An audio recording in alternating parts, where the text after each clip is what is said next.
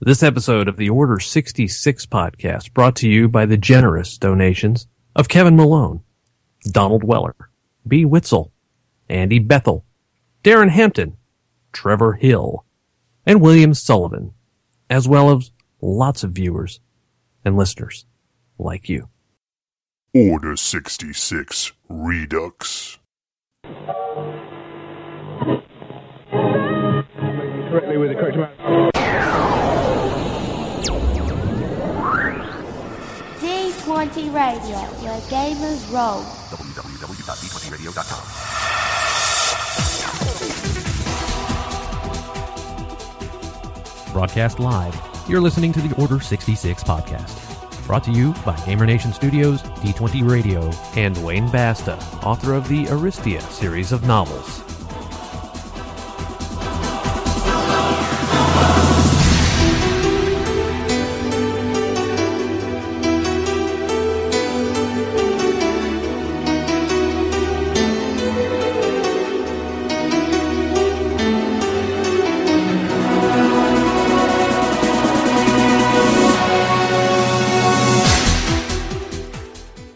What is up, GamerNation? GM Chris here, and for those who are tuning in for this very special episode, you're in for something a bit unusual. You are joining us for the first ever Redux episode of Order 66, the original podcast entirely devoted to Star Wars role-playing. A couple episodes ago, myself, GM Dave, and GM Phil were joined by a very special guest, Mr. Sam Witwer, who jawed with us for 4 hours in a very, very fun and lengthy episode we had a great time with, where the meat of the show was all about campaign building. And as is often the case when we have an entertaining guest on, especially one like Mr. Witwer, we took a lot of side turns and had a lot of fun side conversations as well. And it was an incredible show. We had an entertaining time with it. But ultimately, looking back, we found that it made the meat of the show and the actual advice we were trying to provide in terms of campaign building a little disjointed at times. So, for your benefit, we have recut a second draft of that show, which we are going to present to you now. Episode 56, Redux. Cutting out a vast majority of the side conversations and extraneous talk we had, and really digging into a show that's just less than 2 hours of raw, crunchy meat about how to build campaigns correctly, with some excellent advice from Dave, Phil, myself, and of course, Sam Witwer.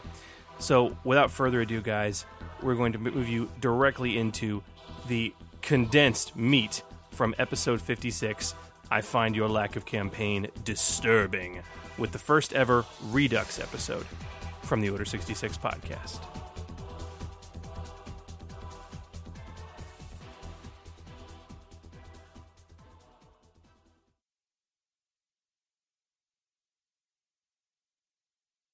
Well, guys, let us get into the meat of this here show, which I think we're tentatively calling I Find Your Lack of Campaign Disturbing.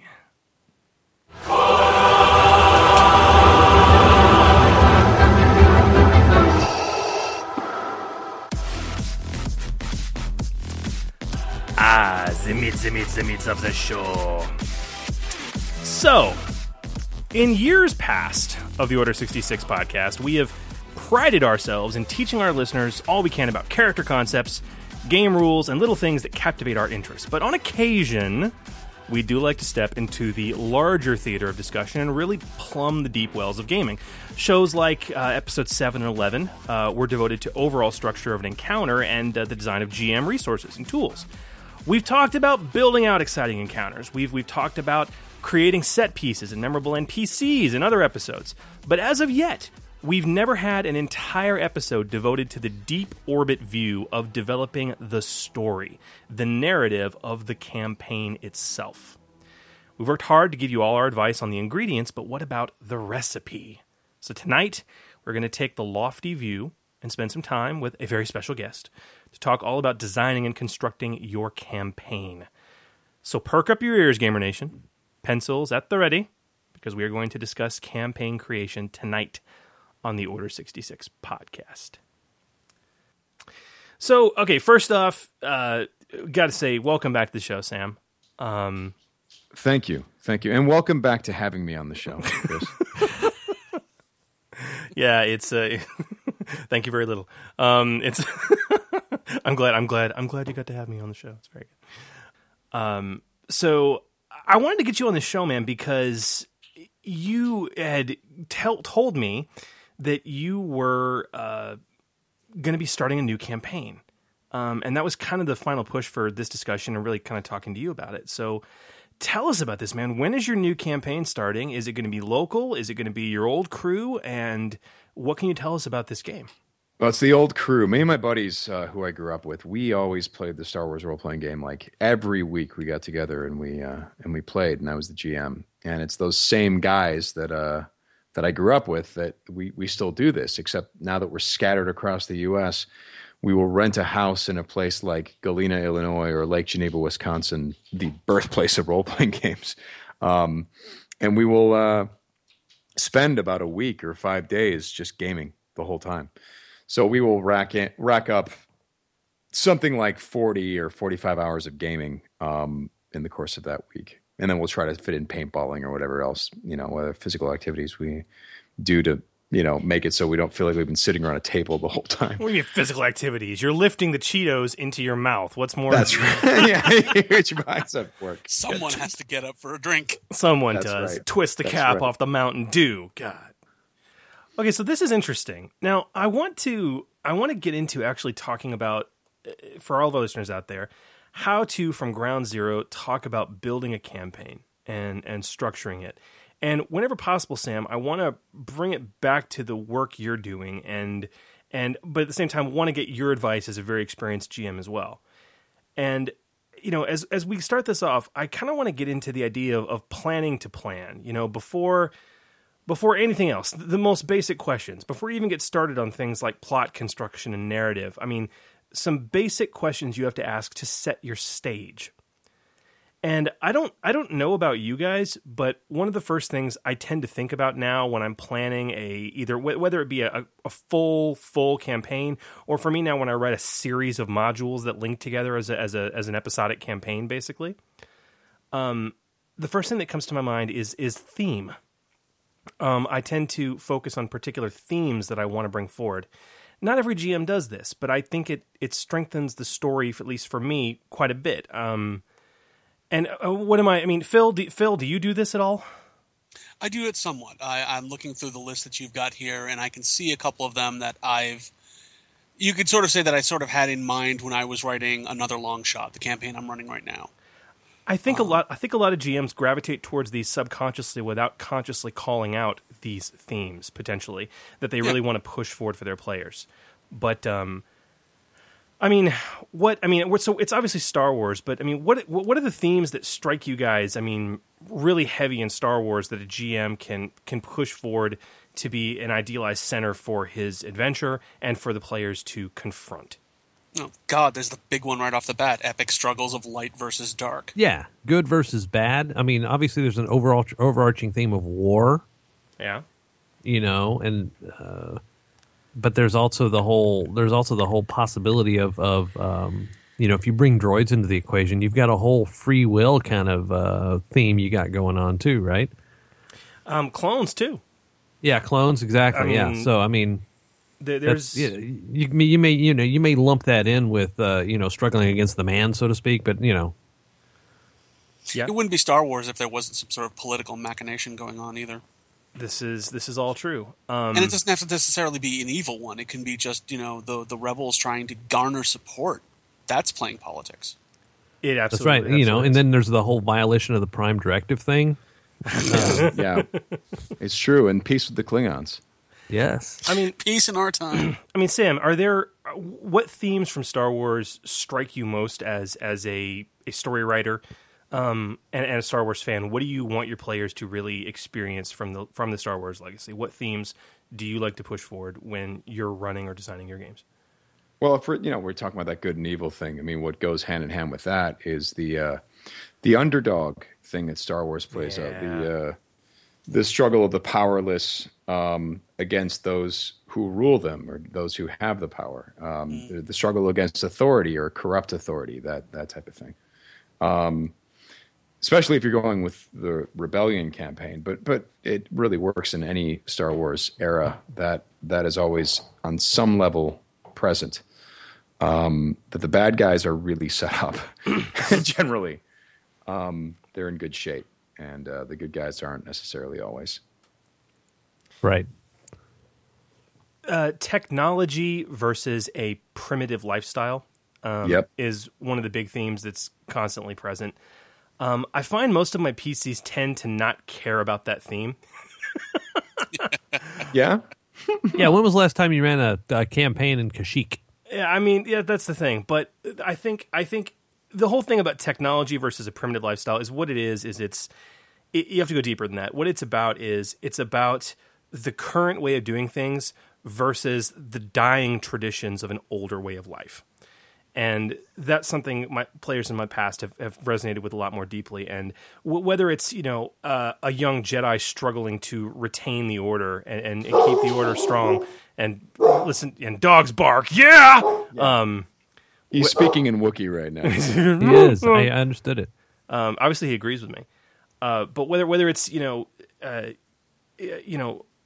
Jedi trying to keep the order alive after Order 66 and stuff like that, or even rebel. Like, I mean, in a sense, the rebellion itself is, trying to keep alive the dream of the old Republic, basically. Right. Yeah. I don't know, but I think one of the things I recommend for any GM is to, before you ever put pen to paper, think about what 2 or 3 themes you really want to push forward, because it will inform everything. It'll inform your era, which I know we'll talk about in a bit. It'll inform your choices in terms of plot construction and who your evil opposition is going to be, as well as who your PCs are in terms of what organization do they work for and what GM constructed goals are you going to give them? Okay, whether it's saying, okay, you guys are a part of the rebellion, or you're mercenaries, or you're a crew of a tramp freighter on the Outer Rim just trying to make money and avoid getting pinched by imps or the CSA. I mean, it's going. What? I'm going to disagree with you for a second. Please. I'm all about the era. I choose. Now that I've written a couple of modules, I've chosen the era first, and that informed my decision as to theme. And I think there's no right or wrong way to do it. No, I'm on board with you, bro. I think that's totally valid, because I think certain eras highlight certain themes better than others. Yeah, exactly. I mean, you're not going to have the same.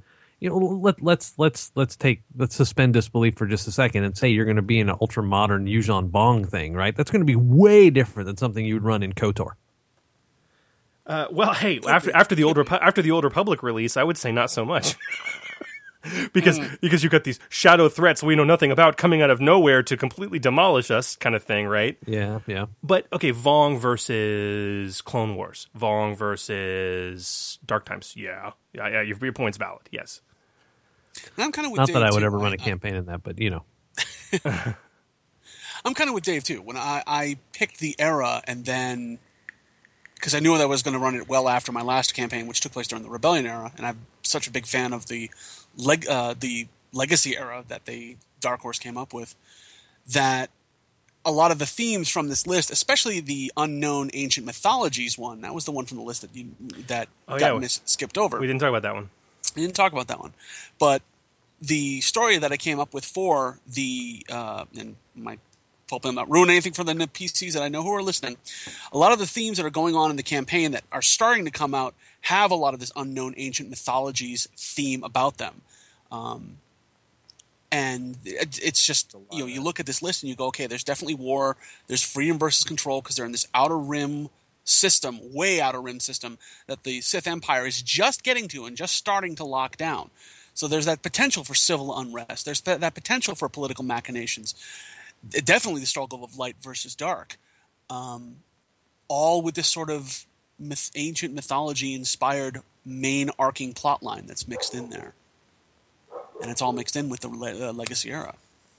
Yeah, and we don't see this whole theme of like ancient mythology or hidden unknowns in the film so much, but it's a huge part of the Legends. The artist formerly known as EU, the legend, Very huge. the legend stories. I mean, the Rakata, the Celestials, the guys who built the Forerunners, basically, who built the Corellian system, basically, and Centerpoint Station, all that jazz. There's a lot of it in there, yeah. So, Sam, you obviously have your era picked out already because of the fact that you're building this forward from a prior campaign. Right, and in that campaign there was a lot of this the theme about the ancient technology and the ancient ideals and stuff like that. Was very prevalent in the last campaign, so it can't help but come out in this one. But really, it's in terms of going forward with this, there are a lot of things that I haven't really hammered out, and it has to do a lot with who are the players, what characters are they interested in playing, and what can I do with that. So it's interesting. It's I have some overarching ideas, and it really is going to be down to what kind of story material these guys bring to me to start tying a lot of those things together. Yeah, I think that really falls into the whole mechanics of what the campaign's going to be, right? Right. I mean, you can make a decision arbitrarily. You can just say, I like the classic trilogy, and then you put it there. But then at the end of the day, it's, what are you reading in the newspapers, or what interests you that particular week or that particular year that you can bring into a campaign and make into something that's kind of active and fun. Well, and this is, and you Dave, as you allude to, and as Sam's bringing up, these are the three. That is the third question. These are the three things that the basic questions you have to understand before you ever start anything else. You have to think about theme. Now, whether that's informed by or informs the second question, which is what era, where and when am I doing this, okay? And what themes are prevalent there. But the third is in terms of my player and campaign mechanics. It's the third thing you have to know. And as Sam just said, and as Dave, you allude to, that can inform the other two things. How many players am I going to have? What roles do I expect them to have? What kind of game do they want to play? What themes are they going to be interested in based on the character choices they have made? And there's got to be some give and take here, too, because I know it's one of those things where, it's one of the things that if my players say they want to, I want to build. I've had players come to me and say, I want to build this character. Bradshaw's done that. He says, I want to make this character. I want to do, I want to do this. I want to make an actual character from the EU, from Legends. I want to make this guy. Okay, well, that informs my era heavily in terms of where and how he wants to play. I've had others that come to me with a build they want to do, and that informs things. And others say, I want to have a character like Brev. Brev came to me before our last campaign started this past summer, and he said, "I want to play a character who's an ex-soldier, and he's grizzled, and he's searching for his lost son." And that's all he came to me with. You know what I mean? But all those things are going to work together, and they're these fluid questions. You don't need to ask yourself these things in order because they can inform one of the other. So it's extremely important. I mean, so in terms of the mechanics, I mean, obviously what your players are playing, what they're interested in, that informs your themes or era, or, as they play off each other. What other preliminary questions do we as GMs need to think about before we start the campaign, before we start even thinking about the story? Do you mean from a mechanical standpoint, or are we still in the crafting stage? Oh no, I would say before we start crafting, in that mechanical standpoint, when I'm thinking about themes and everything else, before I can start planning out the story itself, is there anything else I need to know or need to consider?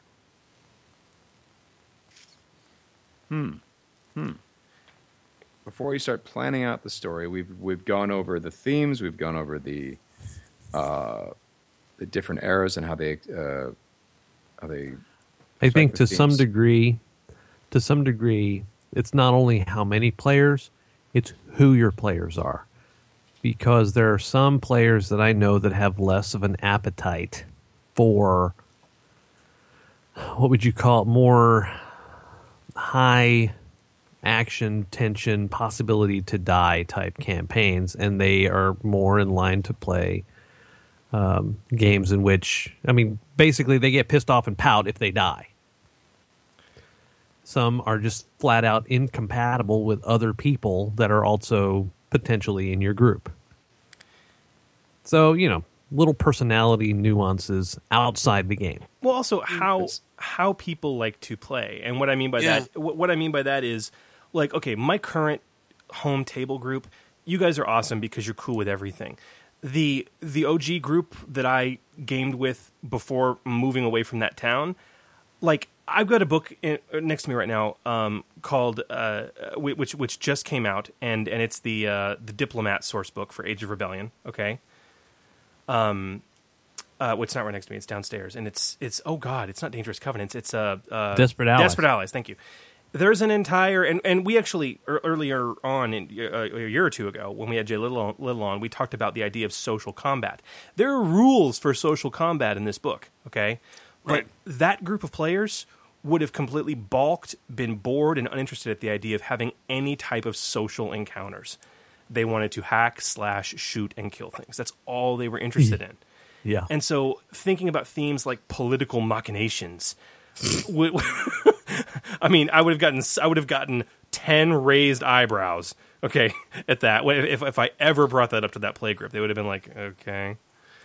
So there's that. The other key questions for me is, and Sam, one of the reasons I wanted to ask you about how your game session is going to occur is the length of the campaign matters to me. How long do the players expect the campaign to go on? Because that tells me how in depth we can get with the plot, right? And yes, the other yes. is how often will you play, and how will you play? Are you going to do the Witwer Posse method of 5 days of solid gaming once a year or twice a year? Are you going to play once a week for a few hours? Are you going to play once a month for 8 hours? What are you going to do? Because that informs then how you're going to take your plot and divvy it up into bite-sized chunks if you have to. Mm-hmm. Man, that sounds absolutely awesome to do the Witwer method, but man, I would go into withdrawal the other 11 months of the year.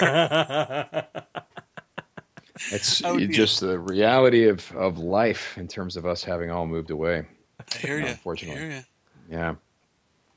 But anyway, yeah, back to the it's all about your players. It's all about what it is that they're going to find interesting or fun. And a lot of and also asking your players, actually just being straight up and being like, hey, what would you guys like to see out of this? Yeah, Wisdom dropped right there. Yep. The you don't want to be the Tolkien GM where it's your train ride and the players are lucky to be on it. That's the worst attitude to have for a campaign. You talk to your players ahead of time and you find out what the hell they want to get out of this and what they're looking for, because it's part of that social contract of gaming. You get the buy-in ahead of time and they're going to have a lot more fun out of it. Oh, yeah. Hey, Echo Base came up with a good one. How canonical are you going to be? See, yes. That's a good question, man. And this comes from Dugan SF in the chat. More people are filtering in as time goes by. One of my PCs. Oh, there you go.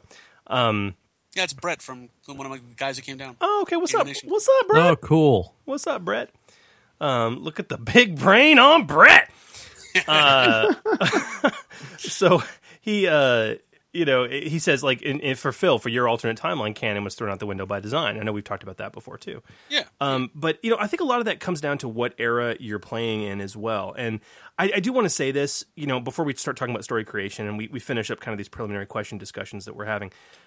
When you pick up the FFG system books, it would seem to the casual observer that they are saying, look, the Dark Times / Rebellion era is the era you are playing in. You are playing in the era of the episodes 4 through 6. That is the era you are playing in, because that is the clear point of view that the books are designed in. Okay, Sure. But you are not limited to that at this point. I mean, the beta is already out. It has been out for almost a year for Force and Destiny. The core book is on the boat, as we just said. Okay, so you're gonna reach a point here when you're starting a campaign now that you have the resources to make any character you want to make in any era you want to make, and you don't need to feel like you are limited. Yep. Obligation always applies. Morality always applies. Duty, if you're making one of those characters, always applies. It's just that maybe it's not to the Alliance. You know what I mean? It's a duty to whatever organization, military organization, you've made that military-focused character from. At this point, you could make an Imperial squad of PCs. You absolutely could. It's entirely possible, yes. Right now, you can make a Republic soldier group of PCs. Yeah, you could do a Clone Wars era, absolutely. Yeah. So there's no limit there. I kind of want to get that. But once you've got that era decision made, then there's the question: how close to canon are you going to be, Sam? How do you guys? Yeah, this is a really awesome question, especially for the classic trilogy. Yeah, what were you to say? Well, no, I was going to ask you, man, because I have my own opinions on it, and I know Phil and Dave do. But before we jaw about it, how important is it to you? Okay, my take on that is that it's a lot of us who play in this system started with West End games, and there was a very strong feeling in the West End games that canon was being adhered to, and that was their job to obviously put out books that adhered to that story. And one of the side effects I felt was that the players felt like second stringers. I felt like supporting characters in a much bigger story, and for that reason, I'm sort of the mind that it's fun to throw canon out the window, but also to do it in a dramatic way, right? It's you can tell your players you're throwing canon out the window, or they can find out in really dramatic ways, and I think that's something that is fun to explore. Have them expect, to have something go one way and it goes completely the other direction. All right. Dave, Phil? How important is canon? I think it depends on how important you want canon to be. I mean, I hate to be cryptic like that, but let's, for example, the rest of the story. I keep going back to it because that's now the only campaign or whatever I've ever run, right? It's the one game I've run. Finally, the wait's over, right? I wrote that to be absolutely 100% in line with canon, and that's where it's going to stay. Whereas last year I wrote the Ice Station Zulu. I didn't care about canon one single bit. Yeah. So I think you have to make that decision. This is good because this is the mechanics of the campaign. This is how much are you going to adhere to canon, or as the GM, are you going to let the players know this may or may not be canon? So although what you're seeing right now is commensurate with what you're expecting out of canon, that doesn't mean that it's not going to take a twist in the future. And I think if you're upfront with your players, then and you get that buy-in, then you're okay. Right. I find that when it comes to the canon question is affected by a lot of other things. I mean, obviously who your players are, what it is that they expect of things, how much they want to take the center stage. Exactly. But also how long the campaign is expected to last, because players, if they are, say, for example, like my players who really do like to take the center stage, and they obviously want to feel like their characters are important, they would tolerate canon no problem for a one shot or for even a year. But I think if it was 12 years, they'd be like, okay, so how much work are we going to put into so that Lando Calrissian can blow up the Death Star? And I think there would be a question there. It's like, okay, how much, how hard do we have to work to set up characters who are played by players that are not showing up at the table? That type of thing. Yeah, and I think that comfortability has to do with a lot of how much into canon you run the game. I mean, if you get a GM and you've got players who are who want to feel like they're involved with the movies and involved with the events in the movies, they might not be willing to go too much against the canon, too much against the flow of the story that's established. But if you've got players like your crowd, Sam, that and like my crowd that want egotistical to feel important. maniacs. Yeah, exactly, absolute narcissists. Yeah. But no, if you've got folks who want to be the big damn heroes, who want to make a difference and feel like they've made a difference. You gotta be, if you're a GM who is willing to let canon go off the rails and have the big three fade away into something else, into more minor roles, or even just get killed outright, and have your PCs step up and take their place. That's something to consider as well. If you're a GM who's comfortable enough to do that, go for it. Well, that's the thing. It depends on the scale of the campaign, right? Because absolutely. If the scale is, it's going on for years, and the scale is really big, then canon, I personally feel, is it's like a GM keeping stuff on the rails too much, right? Yeah. Because he already knows the end of the story. The Emperor is going to be thrown on the shaft. Darth Vader is going to be redeemed.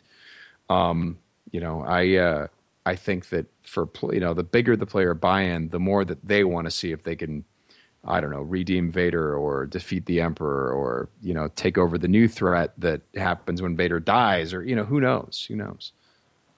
We had a show about canon a while ago. I can't remember which episode it was, but I remember that some of the things are like, if you really want to shake the tree from the very beginning, you kill Luke, session 1. You have Vader's shuttle explode and he dies, session 2. Just some jarring left turn, either on screen or not. Right. And then that can put your players in a completely different mindset of, okay, I have no clue what's going to happen now. Right. We are in uncharted territory. So that can be a lot of fun. Well, the thing that I saw from the 12-year campaign that I ran is that my players really did enjoy being the main characters. And everything that took place in that campaign was steered by them, which is ultimately why I had to switch to FFG. I could not prep a game properly. With under Saga Edition rules at level 9 and 10 for 7 players, when I didn't know what was going to be happening.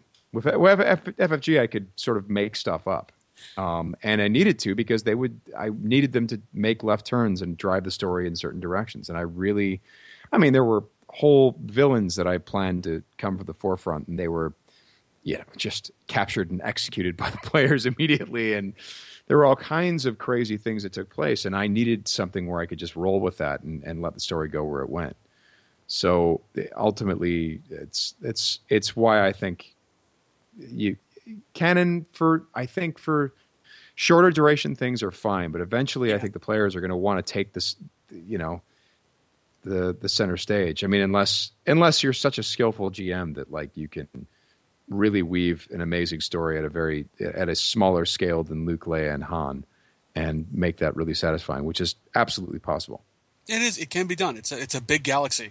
There are other threats out there that the Luke, Han, and Leia can only be in one place at one time. Thousands of habitable worlds across 1 million systems. It's a big galaxy. That's right. Yeah. Kyle Katarn has to steal the Death Star plans, and then John Knoll has to make him not canon and have a bunch of British actors steal the Death Star plans. It's always the Brits. 2 years from now. Yeah. So, look, the thing for me with canon is it comes down to you need to ask your players how comfortable they are with it and how much they want to see in it. A lot of players I've run with pride themselves on their knowledge of canon, and so they want that to, as a player, not a character, as a player, they want to be able to call on that in the game. That's one of the points of enjoyment they have. Right. My thing is, take it as it comes. It's for me. I mean, my longest campaign to date was an alternate universe campaign, so it was completely different, obviously. But when I'm running in canon, in universe, again, for me, it's a big damn galaxy, and your PCs can be the heroes and be center stage while running alongside the heroes of the films. Or a more interesting but often more challenging way to do it is to make your PCs the heroes that allow those people to do the things that they're going to do. In other words, in episode 6, when we have the giant briefing, where, Akbar and Nadine lay out the plan, there's a lot of damn people in that briefing room. Yes, there are. And, you can craft a campaign where the PCs are in that briefing room too, and they have their own mission to accomplish to make all this work that you just didn't see on camera, okay? Or just have a mission where they find a bunch of Bothans. They beat them up, take their clothes, and then by the end of the mission, they die. And then you just play that scene from Return of the Jedi. Many Bothans died, and you're like, congratulations, guys. That's you. You're the Bothans. You died to bring this information. So, I mean, that's kind of my thing as far as canon goes. In a related kind of note, I do want to call out an audible in chat. It was GM Hooley, I believe, who said we made a comment earlier about there's nothing stopping you from running an Imperial focused group. You know what I mean? That are bad guys basically. Yep. And he says I can't run bad guys. I just want to say as an aside, as someone who's run these campaigns, Hooley, the key to running bad guy campaigns is to make sure that and this has to be that you have to make this clear with your players to begin with. The PCs don't consider themselves bad guys. That's the key. They have to consider themselves loyalists or good people that are fighting against terrorists, basically. Now, as the campaign progresses, maybe they discover some shocking truths that rattle who they are to the core and change their ideals and everything else and their focus, but that's just nothing but good role-playing right there. Mm-hmm. So that's what any good actor does when he plays a villain, is he does not consider himself the villain. He's the hero. He's the hero. Here's my question. Do you think that's true for Palpatine? No. No. There's always an exception. Because I agree with you. He's one of my favorite villains because he's the only villain I can think of who truly doesn't think he's the hero of his own story. I think he truly revels in the fact that I'm an evil freaking Sith Lord. Yeah, he's okay with it. He's self-actualized in a very interesting way. Doesn't have to. He doesn't lie to himself. That's the refreshing thing about that character. And that's probably why he's my favorite villain as well, is that it's just like he defies the good actor rules for playing villains and somehow pulls it off. I don't know how the hell he does that. Okay, so we've talked about the planning to plan, understanding your player expectations, what your campaign expectations are going to be in terms of length of time, what your characters want out of it, deciding on a theme, deciding on an era, letting all that inform itself. At this point, I think most GMs are ready to start wading into the water, if they haven't already started thinking about it already, of the actual story of the campaign. And I'd like to move into that right now. So, now that we have a handle on all this, we get to come to the fun part, boys. Building the bones of your story. I mean, I want to get y'all's takes on how you do this. I've got rather lengthy notes here that I'm not going to go into full detail of remotely, but helped me kind of clarify how I do it when I started to really sit down and think about how I do it. I always start with an overarching plot. Because I mean, it's like when you, and what I mean by that is, well, duh. But I mean, what I mean is like when I think about what differentiates for me a real story-driven campaign from just a series of sessions, okay, which could be an episodic campaign, which we actually dug deep into back in episode 21. Yep. There's you have these sessions, and they can have their own adventures and resolutions and sort of mini arcs, but there is an overarching or arching plot, okay, and to use a television analogy, going for the letter-word shows, think the A-Team versus the X-Files. That's probably the best way I can think about it. Like, a campaign isn't a movie, like, to me either. I mean, so we're not even talking about that. But like, no, a movie's a one-shot. Or like maybe yes, or 1 to 3 sessions, maybe, okay? Like, a campaign to me is like a full trilogy of films, 5 seasons of a show. And when I think about it, like the episodic shows that we grew up on in the 80s, things like the A-Team, right? Where, okay, you had a setup and a pitch, but there was no overarching plot. Every episode was this self-contained episodic. You didn't have to watch one to understand what was going on in the next. But right. We, as an industry, and at least entertainment-wise, have seemed to really gravitate away from that and gone towards, okay, we're going to have this overarching meta plot that goes through all of it. And X-Files being one of the shows to really drive that home for a lot of us pop culturally when we grew up. at least for me, where it's, you had these sort of standalone episodes, but at the same time, there was this overarching, okay, what's really going on that you got to after many, many, many seasons. And for all our girl gamers out there, I point you to Grey's Anatomy. Why does that have to be a girl gamer? Sexist? Yeah, Maybe. What the hell's wrong with you? I don't know. I'm just saying, my wife gets Damn a it, whole lot. Dave. My wife would get a whole lot more out of that explanation if you said Grey's Anatomy instead of X-Files. I know a lot of chicks who are really in X-Files, Dave. Yeah, me too. And I don't think they're wrong for doing it, and I also think they're not wrong for marrying women if they want to, and it's legal now. So I It don't know is what your legal. problem is. Hallelujah. Absolutely. And that wasn't even where I right. was going. Screw all of you. I'm not going to be the first one to cuss on this show. Yeah, that's right. Let's open this up, guys. God damn it. Let's really, it's time. Damn it, let's open this up. But I mean, but do you guys understand what I'm saying? Like when I say an overarching plot, I mean that's what it is. But here's the question I have to ask you. I have both run and run in campaigns where the overarching plot hits you over the head from session 1 to session end. We are advancing the plot concretely every single step of the way, getting to this ultimate goal. I have also run campaigns and run in campaigns where we have these little mini arcs. Like we have a session or two devoted to accomplishing this one goal. And then after that, we have another session or two devoted to accomplishing this one goal. And then 3 sessions devoted to accomplishing this goal. But all of it pushes forward the overarching plot. Okay. What is better for a role-playing game? Because I don't know if one is better than the other. I know what I like. It's funny you say that, right? So for those of you who have played Imperial Assault, you've got an overarching campaign in that book, but you can take time out to run a mission that is more toward one player, or another mission that is more geared toward another player to help them fulfill or get gear that's important to them, right? That's what you're talking about. That's one way of doing it, yeah. That's one way of doing it.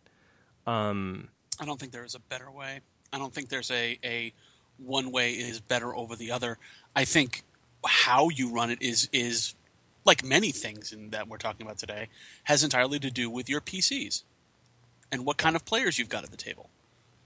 I mean, you might have some folks who are very interested in advancing the story, and every session is all about advancing the story, and every session is one great big buildup of like a TV series, 12 to 20 episodes of just building forth the plot, where other folks might just want to break. One session you've got the side subplot that helps advance the story, but really it's mostly just focusing on this one small area that's kind of ancillary to the main plot line. So look at the Song of Ice and Fire. He knows how it's going to end, but we're taking a nice scenic route on how we're going to get there. I think it's if it's always advancing the plot, it might be a little bit intense. Sometimes you need to take some fun detours. That's what I feel. We certainly did. Yeah. Yeah, we certainly did. I mean, it really what that does is it basically just takes the pressure off. There's nothing to say that you can't advance the plot, but it's also it forgives you if you don't. I mean, hell, we had a whole episode that took place at sort of like the Star Wars equivalent of Disneyland. That was, and believe it or not, it was rather intense and a lot of fun. But did it advance the plot hugely? No. Was it very memorable?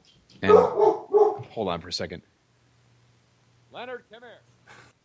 What the hell were we talking about? We were talking about how you structure the campaign. Well, yeah, for but for your overarching plot, whether you basically hit him over the head with it, or whether you take bites out of it sequentially.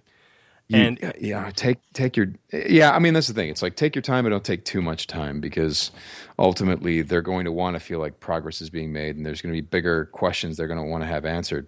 But if every moment, and this is something I've learned, if every moment is this huge life and death dramatic thing, I mean, you have to pay attention to tone in the same way that you would for a piece of music, or I mean, not a piece of music, but like an album if you were writing an album, or a movie if you were writing a movie, or any of these things. It's the difference. Okay. You guys have seen It's funny because I just watched the original Tron recently. Yes. And and you guys have seen Tron Uprising or whatever, not Tron Uprising, Legacy. Tron Legacy, right? Uprising was the TV series.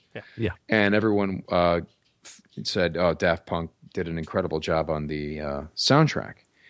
And I agree that the music that they wrote was incredible and really well produced and really well done, and it was really great.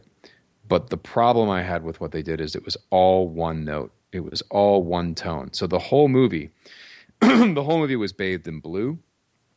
The grid was always blue with, some of the bad guys being yellow or red. And the music was always very serious, and things are very serious. Garrett Hedlund, spiky hair. And you're like, and eventually that wears on you. Right? And sometimes and so big plot movement, if you're going for those big moments, if every moment is big, then no moments are big. It's why I threw Disneyland in my damn campaign. There was one whole group of missions where it was really dramatic. Drama, and huge moments and huge plot developments. And hold on for a second. Leonard! Come here! Now he's hiding under the table. Come here! You son of a bitch. Get over here. Dinosaur face. He is a son of a bitch. That's what's hilarious. Yeah, he is. It's not an insult. It's a fact. It's if you don't lighten it up, if you don't find moments of humor, or even whole missions that lighten up the mood, your players get bogged down.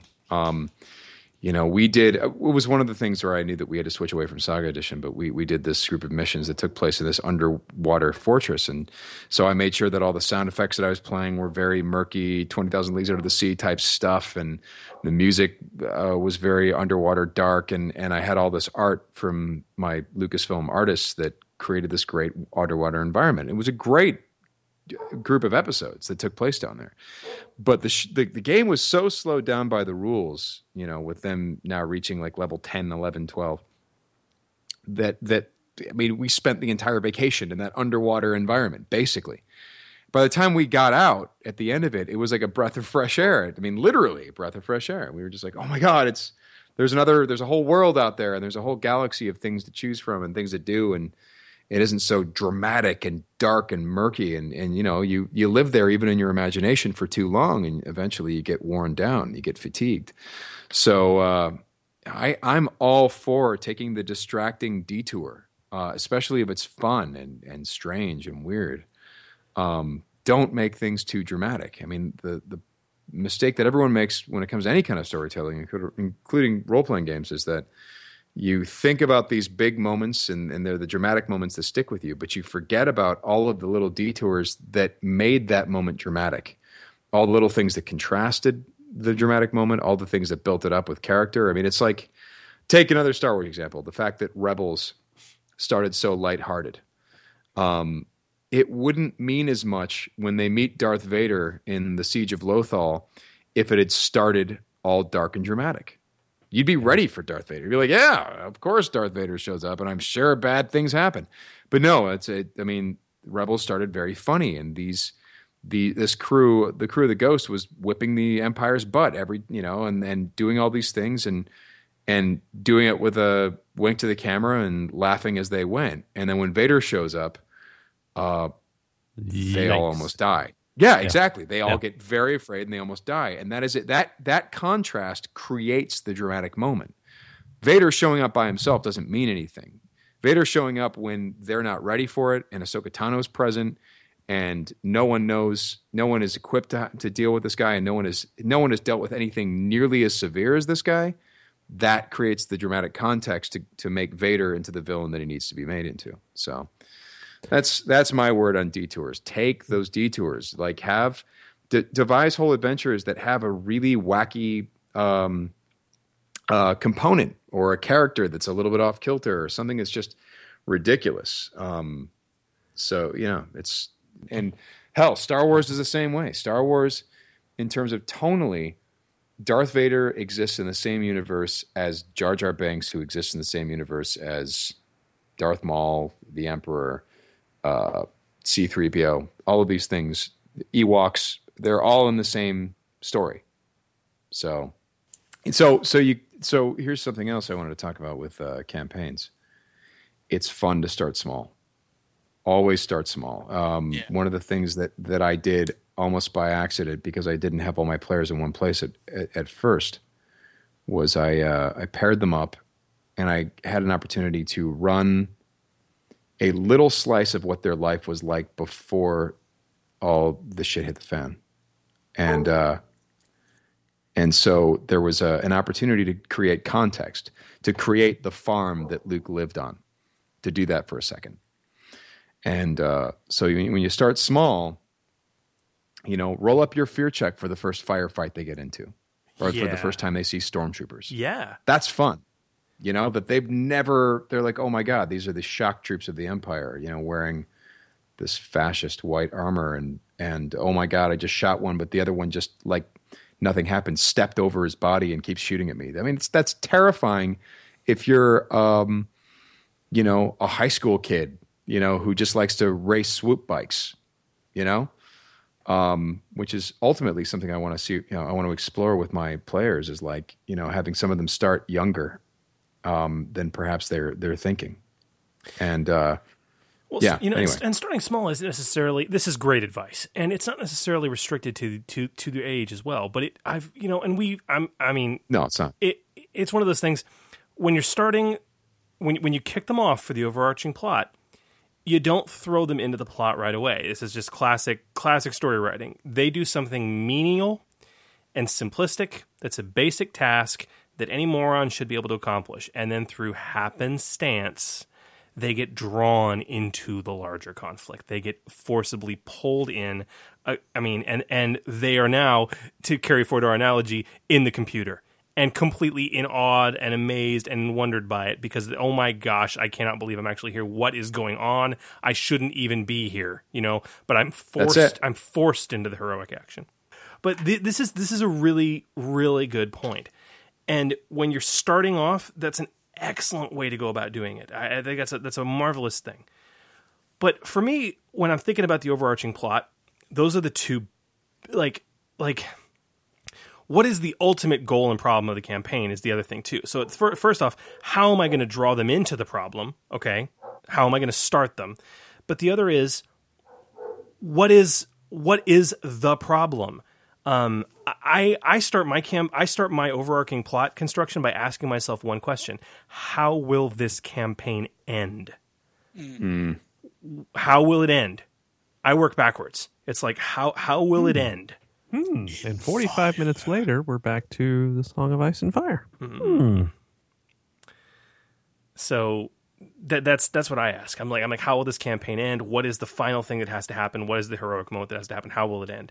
And Absolutely. Then, who is my villain? What is the ultimate MacGuffin, if there is one? And then it all works back from there. And where they start, it kind of leads into that. How do I draw them into the larger story? I don't know, Phil, you've been awfully quiet, man. Thoughts on creating the overarching plot? Yeah. Also, what's up, dude? Why are you so quiet? Because I'm trying to argue with you three. Yeah, We're all wrong. We're all wrong. We're all wrong. First of all, tell us about Daft Punk. No. Tell us about Tom Brady. We want to hear about him. 10 hours of nothing. That's what that was.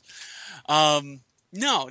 I was just, one of the things, as you were talking, I was bringing up my campaign notes, because what I did for my another long shot game is I've got a main story arc scripted out in basically just bullet points, 1 and 2 sentence bullet points of, I've got about 10 entries of pre-campaign. Here's what's happened just before, really brief bullet points.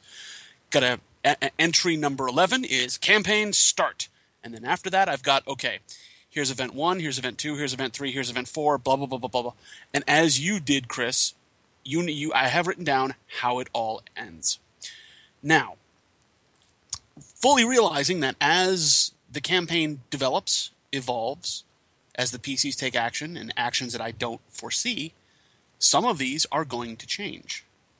Got it. And already, a couple of my bullet points that happened after campaign start have already changed.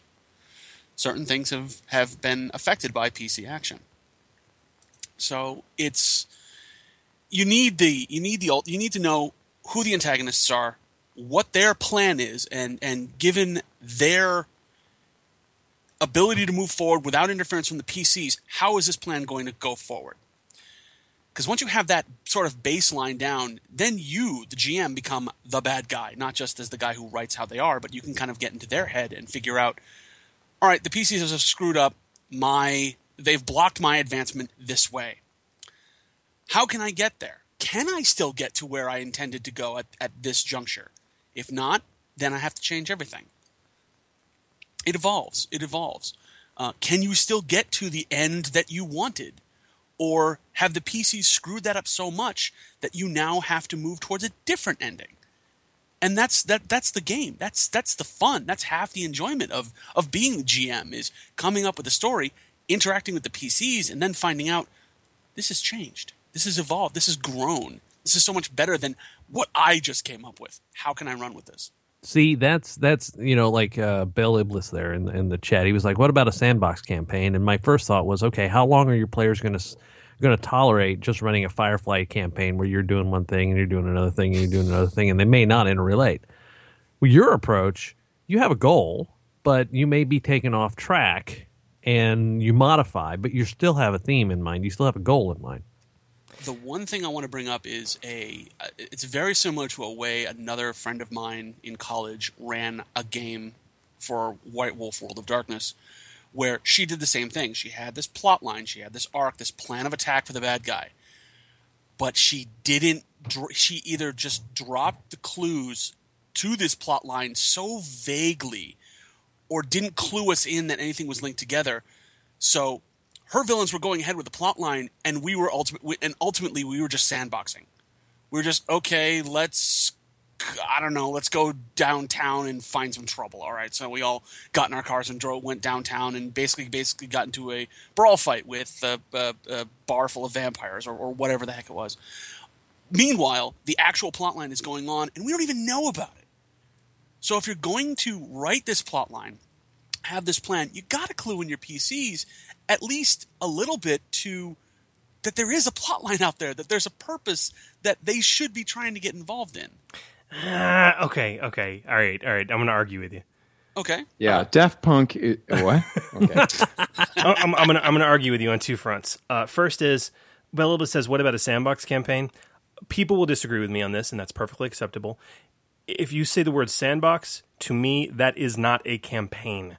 That is just episodic play. There's nothing wrong with that. Right. But at that point, it's just episodic play. There is no campaign.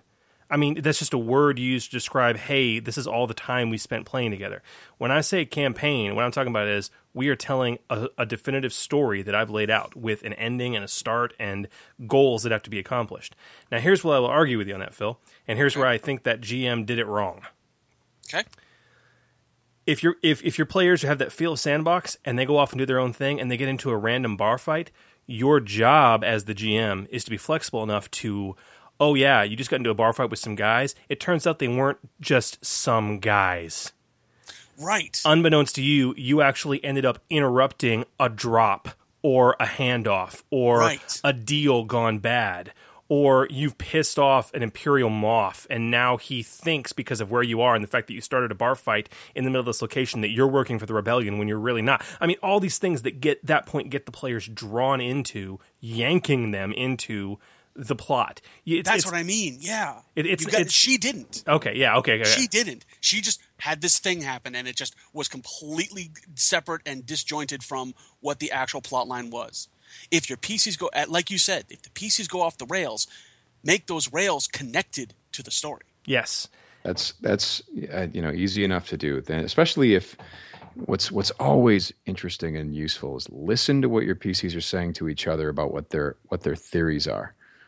There have been times where a player will come up with a theory, and I'm like, wow, that's actually a better idea than what I had. Okay, all right, yeah, yep. You have the ability to pull the strings. I'm a big fan of creating kind of a persistent world so that the players know that if they do something, there's consequences and there's background information, and it creates their suspension of disbelief of there being a larger world that they can explore.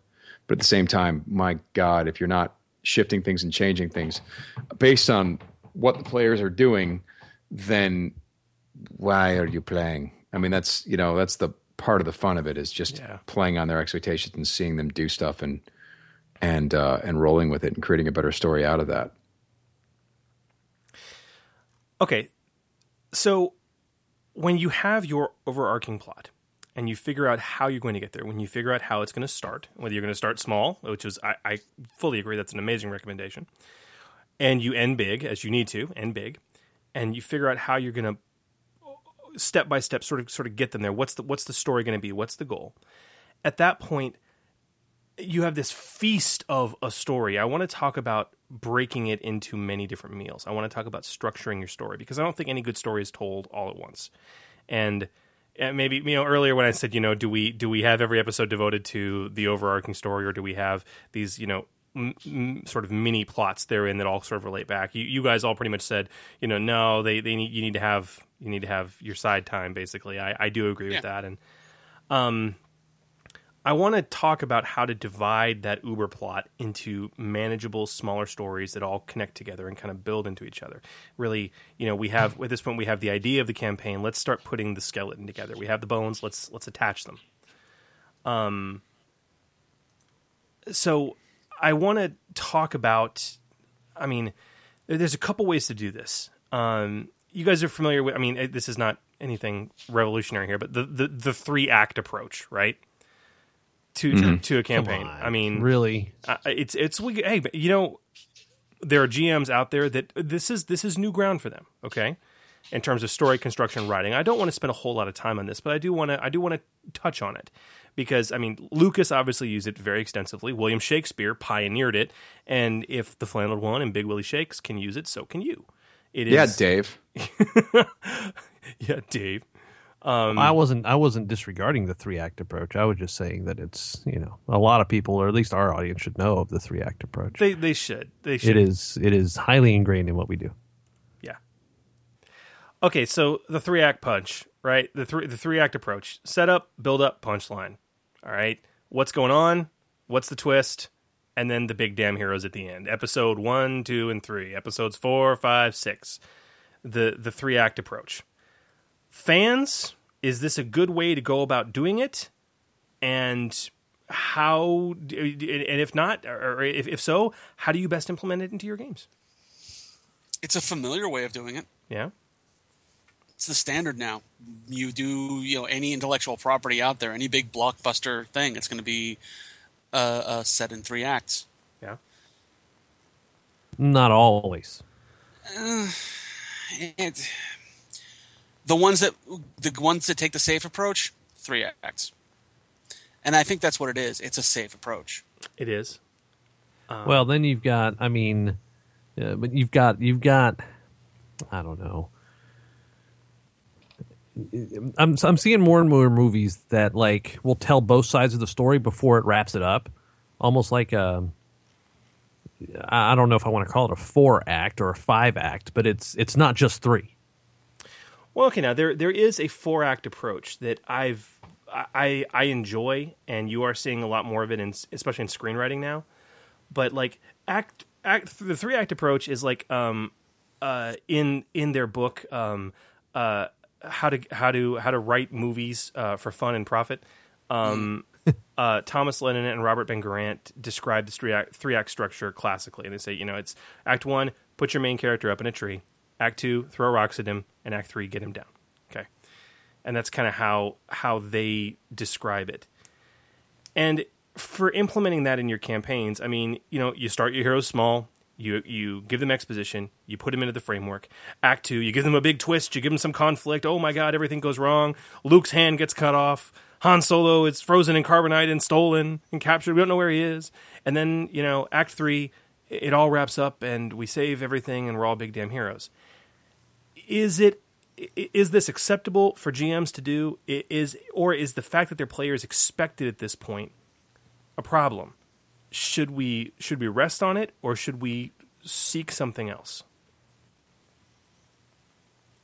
Wow, you're challenging. Holy man, I had no idea we were doing this. You're challenging the 3-act structure. Yep. It's breaking the status quo, man. God, like I just wanted to talk about Daft Punk. This is fucked, man. What are we going to do? And maybe I'm challenging it. I'm not saying it's wrong. Maybe it's right.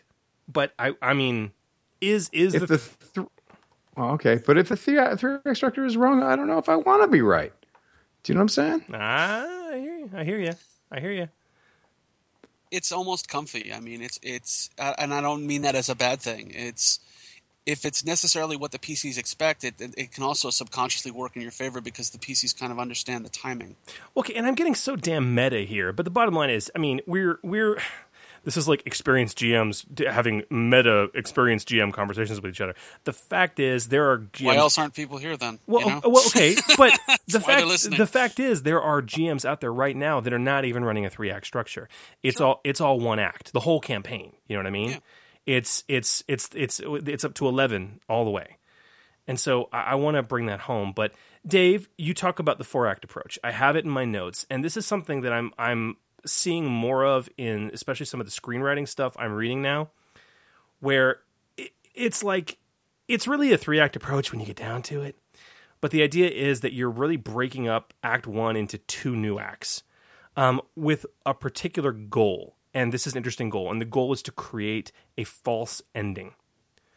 So Act 1 being the start, the who, the what, the why, the what the hell. Okay, presenting the problem to be overcome, getting the group involved. And Act 2 is the hero's part. In other words, what I call trailer material. This is the if this were a film. The training and the action. If this game you're making were a film, this act would be everything the audience came and sat down in the theater to see. What you would cut into a trailer. The heroes being big damn heroes. The heroes they train, they plan, they attack their perceived problem, and they're victorious. But it turns out the victory is really hollow. There's this false ending moment. Like you can almost be forgiven for expecting the credits to roll, but it turns out the victory wasn't a real victory. And then you start Act 3, which is the bad guys part. Everything goes to hell. This is basically Episode 5 of Star Wars. You know, the victory was short-lived, we find out, or missed the mark entirely. The villain has been secretly planning assured victory the whole time. And if this were a film, this would be everything the audience didn't expect to see, but it makes the journey worth it. And then we have Act 4, which is the end, where the heroes win, but not the way they intended. So, like tons of action. This is Episode 6. After the wool is pulled out from under the heroes, they're forced to react and come at things from a completely unexpected angle to achieve victory. Well, the interesting thing about RPGs and campaigns is that, boy, you can... I can't say that I knew that my campaign, how long it was going to last. And I didn't even really know the ending, to be honest. I kind of let it evolve, and I couldn't tell you what act structure I had in mind because I had an overall idea, sort of an idea of how to stop the bad guys, but really was just kind of rolling with it. So the thing is that if you find things going a little bit too predictably, and you can tell by listening to what your player's saying, you slap another act on there, or you make something go completely in the wrong direction and have to correct from there because it is an ongoing story. It's kind of like, comic books, right? It's one of the things I find frustrating about certain comic series is that you're like, oh God, this is just ongoing, isn't it? It will never stop. And that can be a good thing when it comes to RPGs. If there's more story that needs to happen or a story needs to get rebooted in some way, it can happen. You're not constrained by any kind of traditional story structure. This is true. Now, I think you can still have a traditional structure to your overarching plot, but it's one of those things. How they kind of get there is what's interesting. It's all the little niggly details that change, and I think more so. And Dave and Phil, I know you both can attest to this system more than any others allows those things to happen very freely. And not just because the players decided to be weird and go off and do their own thing, but because they were following the rails you set, but thanks to some triumphs or some really creative despairs, everything has changed. That's right. And by the way, I should say, by the end of it, mine did follow a 3-act structure for the most part. It happened in a kind of organic way. Cool. I'm But having a anyway, hard time wrapping- Sorry, go on. Sorry, no. What were you going to say? I'm having a bit of a hard time trying to wrap my brain around this 4-act thing. I'm trying to figure out examples for it. I mean, what makes episodes 4, 5, 6 as a 3-act any different than as a 4-act? So yeah, that's kind of the thing. For me, it's the length of time you. I'll put it to you this way: your players know when Act 1's over, and it's typically about a third of the way through the campaign. Okay, or sooner. All right, where they've achieved, where really it's like, okay, we're in, like, Act 1 concludes when we're involved. Okay, we're involved. All right. Traditional Act 2 structure is, okay, I'm involved, but now everything has gone to hell. Okay, we have the twist, and everything goes bad. And then Act 3 is, let's fix it. The 4-act structure is, Act 1 is, we're involved. Act 2 is this sort of faux ending. Oh my god, it's a problem, and we solved it! Hooray! Hooray! But then it turns out, okay, wow, we really didn't solve it at all, and the problem isn't even what we thought it was. If you were to take episode 4 and break it into 2 films, you could create the 4-act structure. All right. Okay. Yeah, blowing up the Death Star was the end of Act 2. Correct. And then basically and Chewbacca all roars. of episode 5 is Act 3. Is Act 3, correct. Chewbacca roars, everyone gets medals, and oh crap, we blew up the Death Star, but oh my god, they're making another one, and they know exactly where we're hiding out, and they're destroying us. Okay. I mean, yeah, that's kind of it, but... I can. When you explain it out, I can certainly see the advantage to doing that. It can create for a much more dramatic hit for that bad guy's. But yeah, but it's not. I'm not saying do this instead of 3-act. It's like no. It's like the 4-act structure requires a lot of time to accomplish, and furthermore, there's something to be said for the 3-act structure. I mean, like I said, man, this is if Lucas and Willie Shakes can use it. It means there's something there to it. It's what people expect. It's what makes them comfy. It's what makes them happy, and it's a key part of good storytelling. You can have some fun with a 4-act structure, though, if you've run many campaigns in a 3-act style. You could, and maybe that's why I'm gravitating towards it. I don't know. If the PCs can, like I said, if the PCs understand your pacing, and they think and they subconsciously are going along with you. This can be a very interesting way of throwing in a left turn and really shaking things up in their heads. Well, and that's the key thing is, like, you have to throw in a left turn for the PCs. Okay, I want to talk about the left turn. Okay, let's morph this discussion out of our act discussion, and let's get into these. I want to get into some real advice and examples from you guys on the major things that happen really in a 3-act structure, but you know, or the 4-act structure. And what you're talking about, the left turn, is what I call the twist. Okay, you know, this will be Act 2 in a 3-act structure, or Act 3 in the 4-act structure. Okay, and I really want Act 2 and 4 in a 5-act structure. Oh gosh, blow me. He'll never let go of that Daft Punk thing, dude. I know. No, I won't. I won't, it. because I will never ever say that I am constrained by any act structure. And you don't ever need to be constrained by an act structure. I disagree. I think we need to constrain Dave to the 3-act structure. No, I this has gone on too far. I just feel like he's not the guy that we let have the latitude of giving an extra act to. We don't do that with him. Do you know what I'm saying? Not Dave.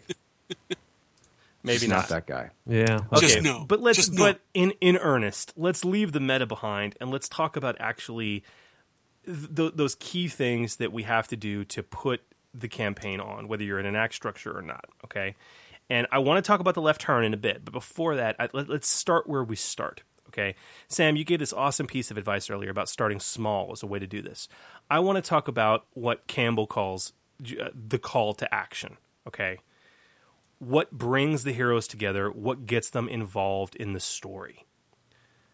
Why is the call to action important? And what types of methods can GMs employ in their plots to make the call to action? I love the call to action, by the way. It's because it lets it start small. It gives you the context for who the characters are. Dave, you want to answer the man? No. He's still too pissed off. Okay. So like, I'll tell you. Like a common goal, for example, would be a good place to start. I'm sorry. I was completely distracted by GM Hooley's question in the chat, and so I wasn't really listening to the whole call to action thing. Oh, thanks. Yeah, a common goal, which is where you really have to work with your players to create characters who maybe the players don't know they're creating characters that are going to have a common goal, or that they're going to be completely, or maybe they do. But this is where character creation comes in, and is key to give characters something that they can work together on. So that happens at character creation. That happens with the players talking outside of the game, and then you launch into it. You know what? And the funny thing is, I keep going back to your Amnesia game, Chris, but that was a call to action just in that we need to figure out who the hell we are. Oh, yeah. And we were together immediately. Well, okay, and you come back to what the important point of the call to action. You and Sam are both talking about it, right? This common goal or connection, but the key word there is common, all right? Like, what's the point of the call to action? And really the point of the first part of the adventure, or Act 1 if you're going in an act structure. The goal is to cement the party relationship, okay? It's all well and good to start the game and say, yeah, you guys are part of a rebel resistance cell and you've been working together forever and you're really, oh yeah, you can do that.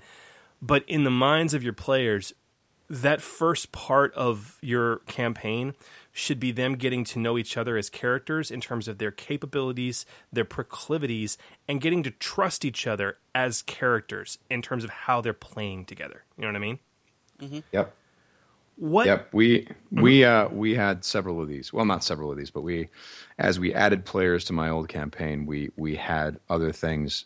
We had some Act 1 elements even in later parts of the campaign when new players came in. So, what methods are there out there for the call? All right. There's a handful, but what are some common things that we can give advice for GMs for ways to get the players involved, to get the characters involved in the story? The easy one would be the Rebel Alliance, considering the fact that if you are playing in the classic trilogy, there's an organization already built into the mythos that the players should be at least familiar with and or working for. That's the super easy one. An organization with a mission. Okay? That's right. All right. And it could be anything. Rebel Alliance is the obvious standout. It's half my Another Long Shot campaign. One half the PC party is Rebel Alliance Galactic Alliance strike team sent into this area with very little resources initially to create havoc for the Empire that's trying to set up shop there. Yes. And the other one that I came up with was Common Trouble. The other PC party are 2 Jedis and 2 Imperial Knights captured by a local Sith and his reluctant Sith apprentice who doesn't want to be a Sith apprentice and instead frees the other 4 PCs from captivity. That's session 1. So I call that I've used that similarly before. I call that mistaken purpose. Like, okay. The idea is the heroes are unintentionally drawn together into the conflict. Gotcha. And, earlier example, they get into a bar. What was I saying? They get into a bar fight, but it turns out. Right. Okay. Something like that. So, like, make them a part of an organization with a mission. Get them into a bar fight, and they have a mistaken purpose happen, and they get drawn into it. That's hands down one of my favorite ways to do this because it's so cinematic. What about the MacGuffin? The Thing. MacGuffins are you should have a pocket full of MacGuffins at any time to pull out because they are just so damn useful. I mean, why did Luke get involved? Why did the droids get involved in Episode 4? It was all because of a MacGuffin. Which was funny about Episode 4 is the MacGuffin was a character. It was R2-D2. It was. Well, you could say it was the plans he was carrying, right? Yeah, but they were inside him. They were inside him, yes. It's like calling my kidneys a MacGuffin. which for some illegal organ donation operations, it is. There are people after my kidneys as we speak. I know folks whose liver is a MacGuffin. That's right. Alcoholics. No. Drunks. Alcoholics go to meetings. Drunks go to bars. I see. My mistake. But yeah, MacGuffins are great. They're all looking for the same thing. The PCs end up with it and don't know that they have it in some cases. I love that one. That's awesome. That's right. You know, why are people chasing us? I don't know. Ask the new droid. He doesn't know either. So that's Go ahead. MacGuffins are great. MacGuffins are good. Okay, so we have, getting the heroes in. I do want to call this out, and I made a note actually for myself, and I labeled it as important because I wanted to call it out because in conversations I've had with GMs, in this system we have these wonderful mechanics called obligation, duty, and morality. Glorious. Okay, these are not ways to call the players to action, and I have seen GMs make the mistake of doing this. Because it's easy to do it. It's easy to do it, okay? You can draw on a player's morality to bring them into a conflict and bring them into things. You can give a player debt that they have to respond to in terms of their obligation, or something they have to achieve in terms of their duty. These are not ways to make the call. These are a means to complicate the narrative and give you hooks for the next thing we're going to talk about. They're things. These are things that should lead you to the second thing, the left turn, okay, the twist. But if you beat your players over the head with their obligation or their duty or their morality as a way to get them involved in the first place, in my experience in running the system, you are going to get less buy-in from the players, 9 times out of 10. That's interesting. Because that seems like a really simple mistake that a GM would make. That's why I'm bringing it up. I'm telling you, it seems like a really obvious thing to do. It seems like a smart thing to do. In my experience, you will have less buy-in from your players, unless you have a really amazing group. But it's like you will have less buy-in from your players because there's this. I've seen it at the table. There's almost this subconscious thing. Well, I guess my character's going along with this. You know what I mean? Right. Okay. Whereas again, those obligation, duty, moralities are very important, but they should be used for the left turn. So Sam, you started to talk about this and talked about how important it is. Let's talk about the left turn. What sends it all to hell in the story? What dark secret is going to shatter the heroes in the plot? What anticipated action occurs? How do we lead to this? And how do we make it memorable? How do we make it good? And what are ways which we can create a left turn in the plot? Oh boy, that's the left turn. Well, you have to know what your players are expecting. That's the key thing to start with. You need to listen to what they're saying outside of the game. You need to see what they're saying inside of the game. You need to know what you're setting up, and you need to be directing them toward a certain direction. That will end up being a mislead. That is key. So really pull the wool over their eyes when you get down to it. You got it. Basically, here's an example of what I did in that 12-year campaign. There was a long-running relationship between the Jedi and his master, and his master, the thing that no one ever picked up on is that his master had a really unorthodox way of training the Jedi character, which was to never be around. He was kind of the absentee parent. And I think that the assumption was, but that's just how we're going to play this game because you can't have the master on all the missions. But ultimately what it was that this guy had no business being a master, and he encouraged the Jedi sometimes when the Jedi shouldn't have been encouraged because the Jedi character was a conflicted Jedi character. So eventually, what ended up happening is this Jedi character had a confrontation with another conflicted young Padawan Jedi character who was working for the bad guys, and there was the first lightsaber duel of the game, and they had a big lightsaber duel, and the lead character called upon the dark side and defeated the bad apprentice. Right, he dipped into the dark side a little bit to defeat this guy, and only a little bit. He touched on the dark side, which was a little piece of foreshadowing. But he ended up hurling this guy into this underground river, down this pit, and never saw him. And there was a big explosion, and he had to escape. So they never found a body. So later, there was a character in red with a helmet who kept showing up with extreme powers, and they all assumed this was the Dark Apprentice that had been cast down that they had a lightsaber fight with.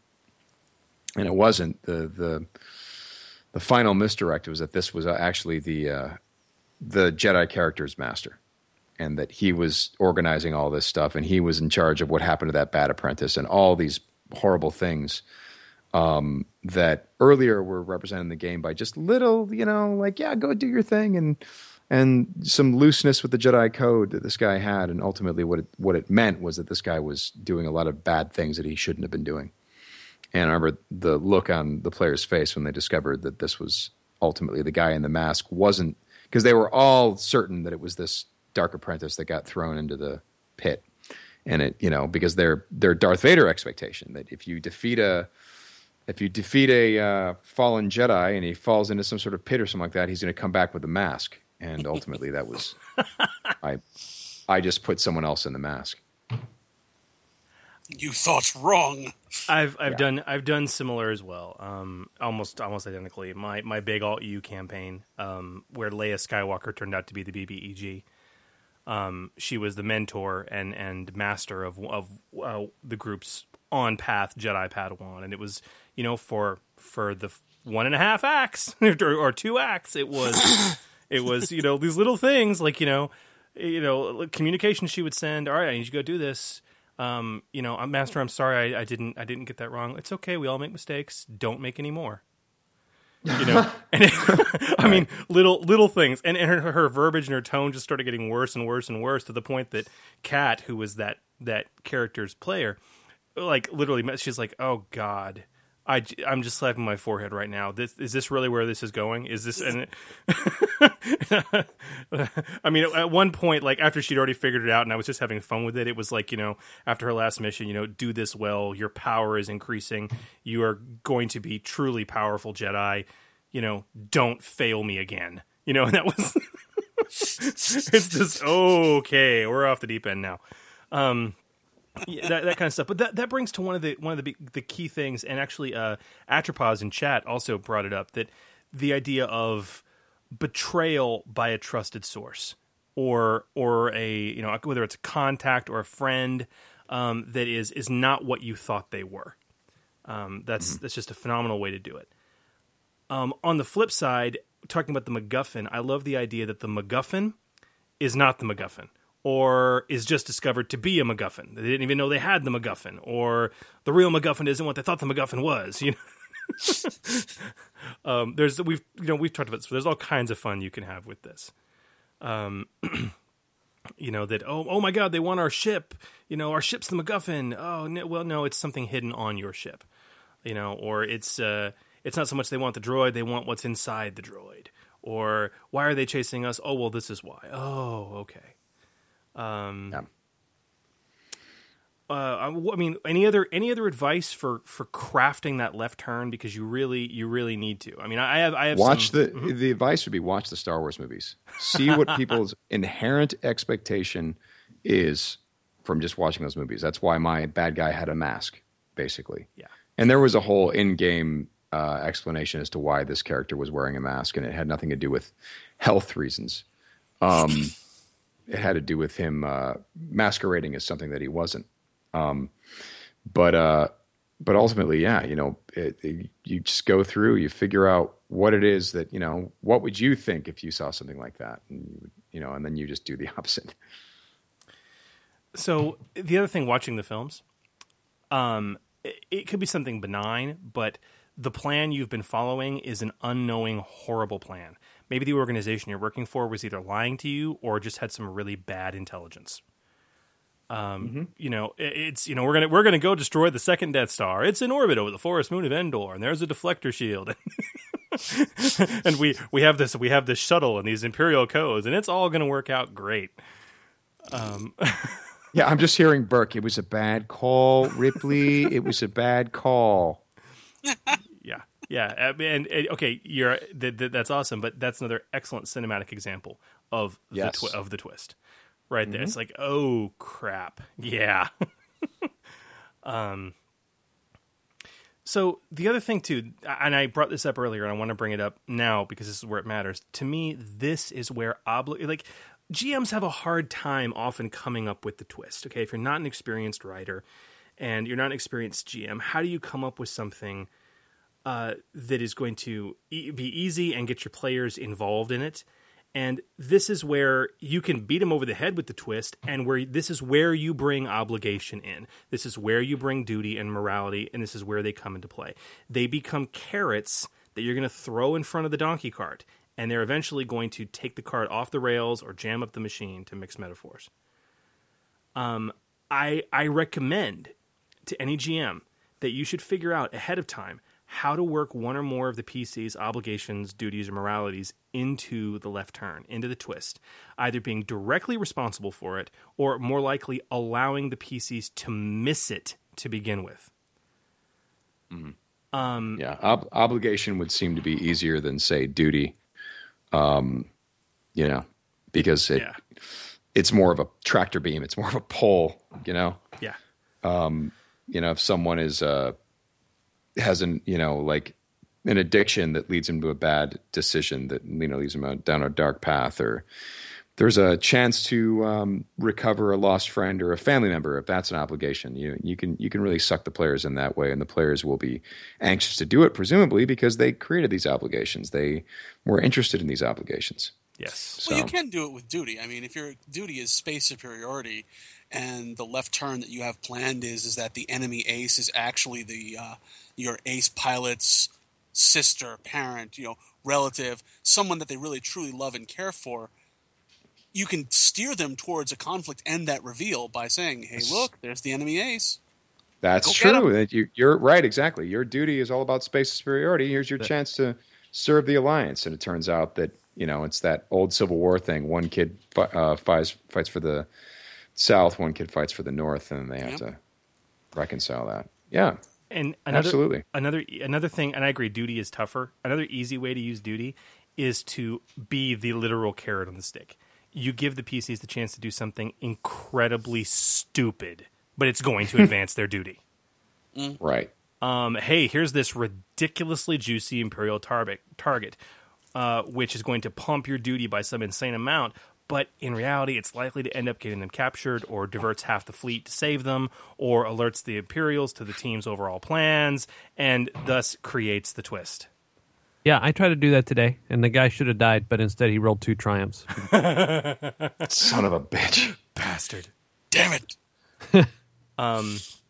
And then morality is about as easy as obligation, really. I mean, it's pretty blatant. I mean, you got to play on the polarities of one or more of the PC's morality poles, usually involving people or NPCs in precarious situations right in the middle of both poles. So my example for this is I GM'd a character recently who had in one of my modules, she's a Jedi whose her morality pole is discipline versus obstinateness. Okay, if you give this PC access to a plan, like a complete map of a high-value Imperial target, and give them the time to analyze it and really take their time with it, that individual, if you play on their morality, will determine that, this plan is sound and this target must be taken out.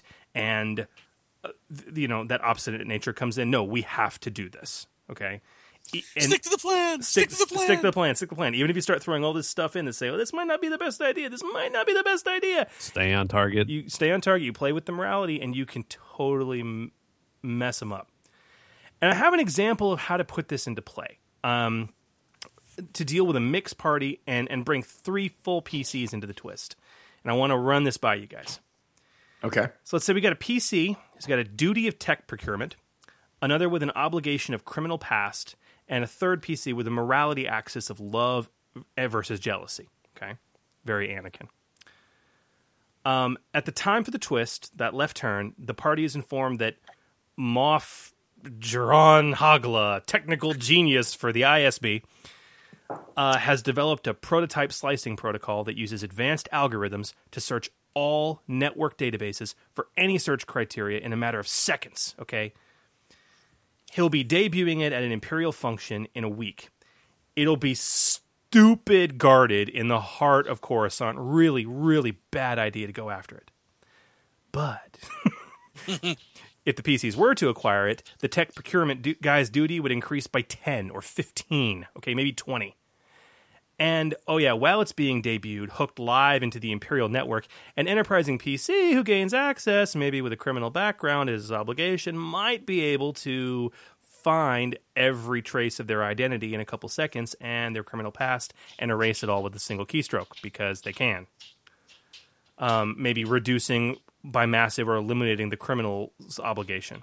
And, oh yeah, Moff Giron has a highly publicized date for his event. The wealthy and beautiful noble Jorana Tess from Alderaan, who happens to be the estranged flame from our morality player, okay?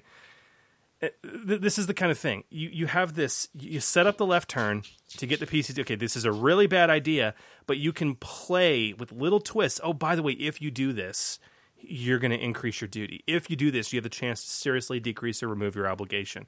Oh my God, your old flame is going to be there, and she's going to be on the arm of this dude. Are you going to let that happen? You going to let that? You going to take that, dude? You going to take that? Really? Are you going to take that, dude? Are you going to take it? I mean, that's awesome.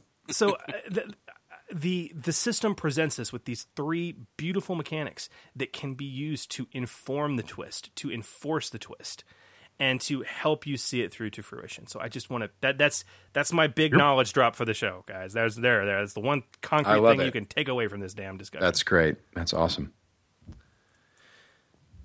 So well done.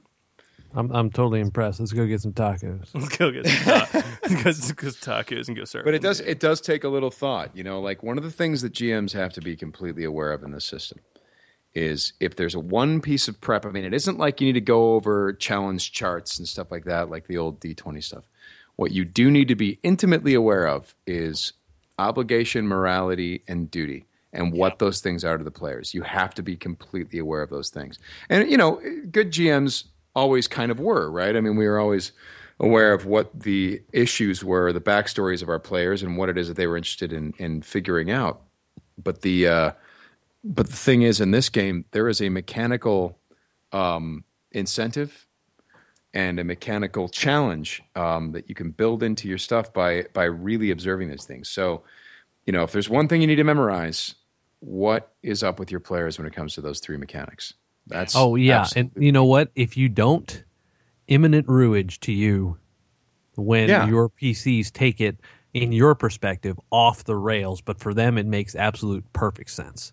Yeah, total sense. Exactly. You know, they've given you tools that will keep the players in line. Fear of this morality, fear of this obligation. Terrible, Moff Tarkin. Terrible. Could have done it as the Emperor, but you guys aren't paying me enough. We're paying you? We get paid? No, it's exactly right. It's free, so why would I give it to you for free? I guess I already have. Fair enough. I've been playing Star Wars way longer than anyone's paid me to play Star Wars. Well, isn't that the funny thing about all this is that, we all do this for fun. But ultimately, those three things, be really clear on them. They're tools that the game has given you, and use them, for God's sakes. Word.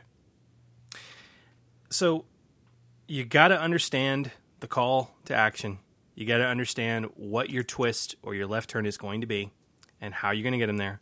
And then at the end, going back to one of the first things we said, how is this campaign going to end? You got to understand how the recovery is going to happen. How are they going to be able to come back from the twist? You can't throw them a left turn and then they can never get out of Albuquerque. Okay, there has to be a way out, and you've got to have it lined out what that is.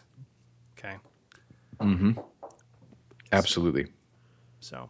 No, generally. Well, no. Okay. What do you mean? Elaborate.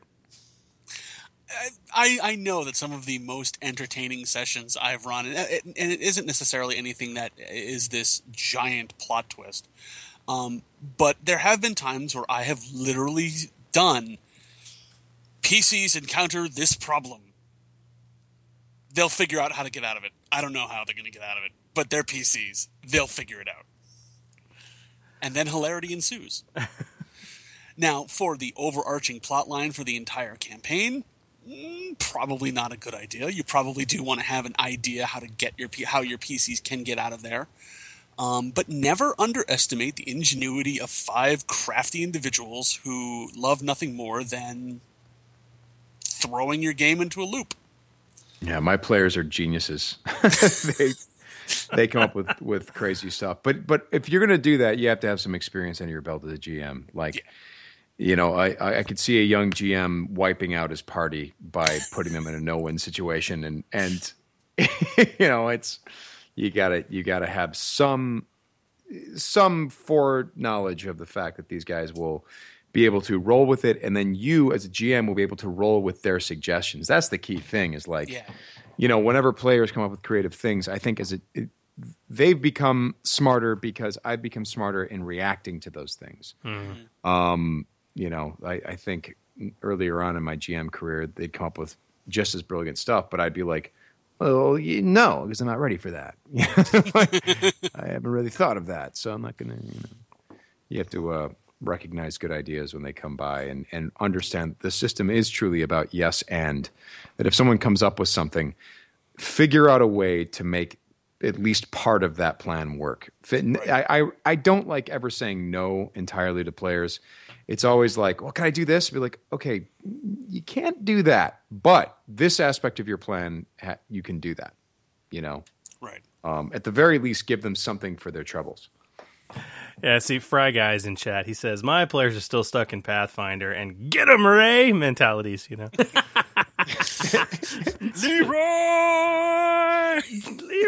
Jenkins. Hey, it's one of the things about this system that makes teamwork work so well is the initiative system. Oh God! Yeah. The fact that people can act when they're ready to act, and that they don't have to go on a defined order, and they can go when they have an idea, and that makes things run so much smoother. I'm just surprised that all systems haven't adapted that idea, because you know what I'm surprised about? How somebody can take a blatant Ghostbusters reference and go to World of Warcraft. Yeah, that's a very good question. Why did you do that? What happened there?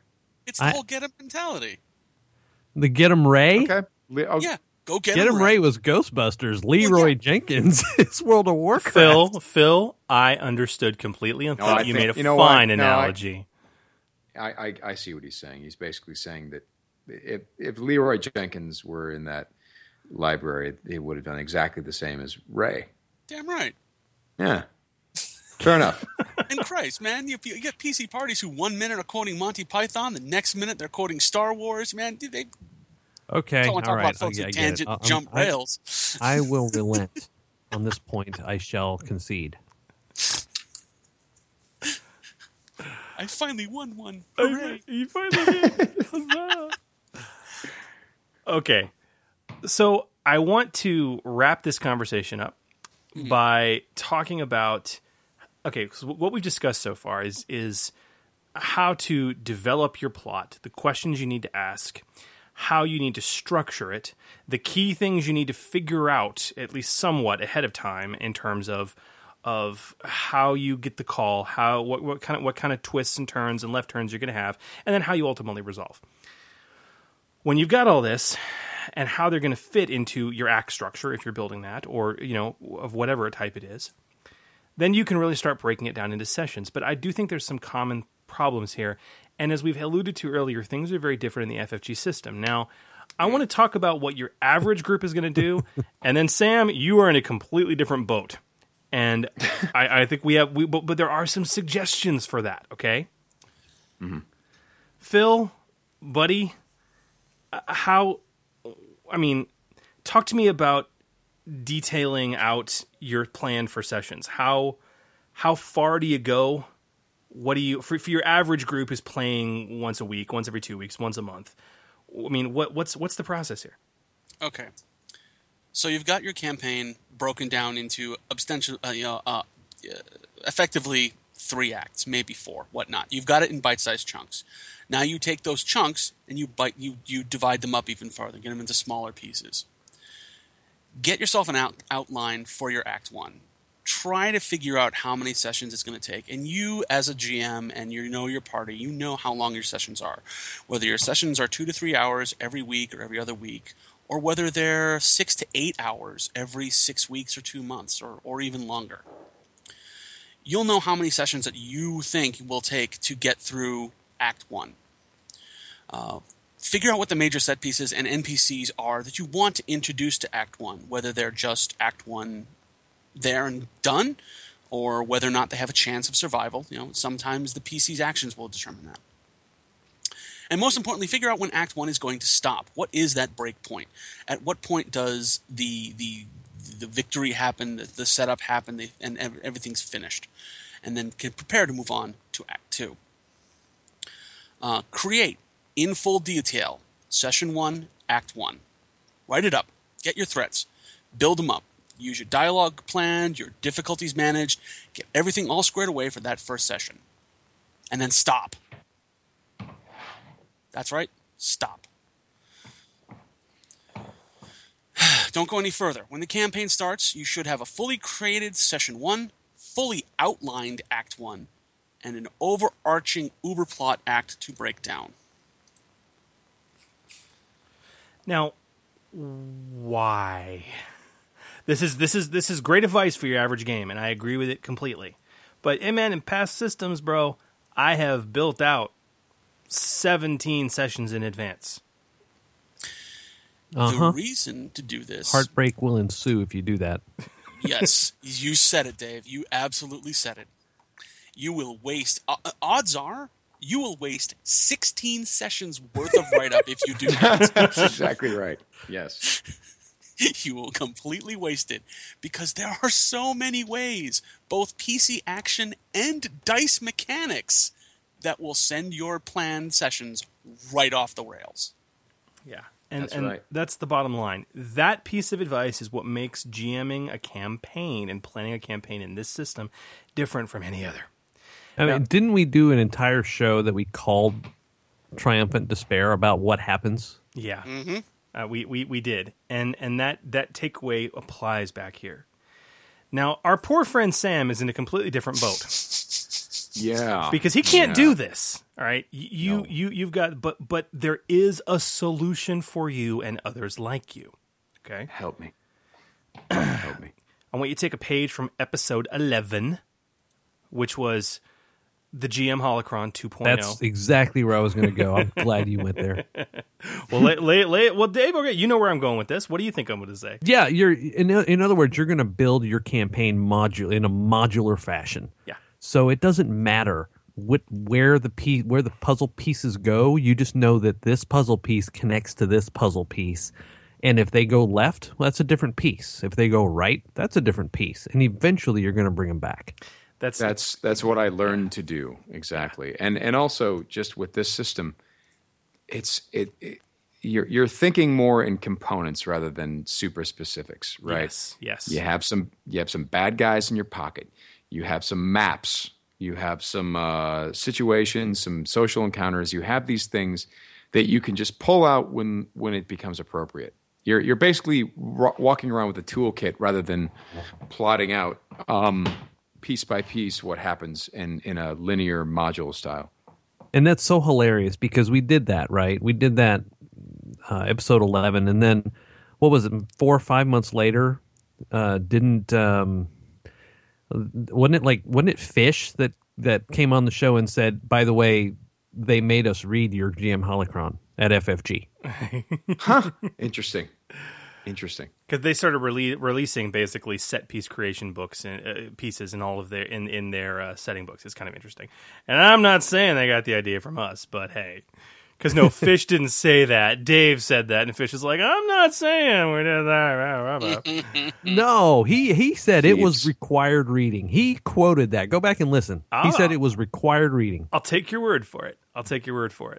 But the advice is completely sound, and you know, they're all spot on. And honestly, you can do this even if you're running a more traditional campaign. It will save you. You know, you're not using the Witwer campaign free-for-all, massive Thunderdome style effort. The Witwer Chronicles. But that's what you do, Sam. You understand how to do it. You understand the best way to do it. And this is advice that every GM can use. You build set pieces, locales, threats that are in them, and you just keep them modular. And if the PCs go off the rails or they end up somewhere else, well, it's the same encounter. It's just skinned a little differently. You know what I mean? All your work is done. You're ready to roll. Yeah, and it's something that I took a lot of suggestions from the Order 66 podcast, but moreover, it's the only way I could have done this. Yeah.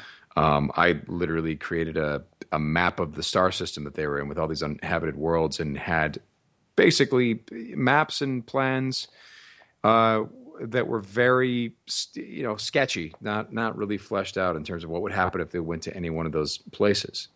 So it got a little bit sandboxy in a weird way, but the overarching plan, it's what you guys said before. I knew what the bad guys were doing, so whatever the good guys were doing, I could track what the bad guys were doing and have them bounce off each other.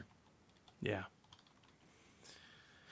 So this is our advice, guys. It is what it is. But ultimately, I hope we've caused you to think about campaign planning and really some of the key questions you have to ask yourself. But big takeaways from this are the modularity,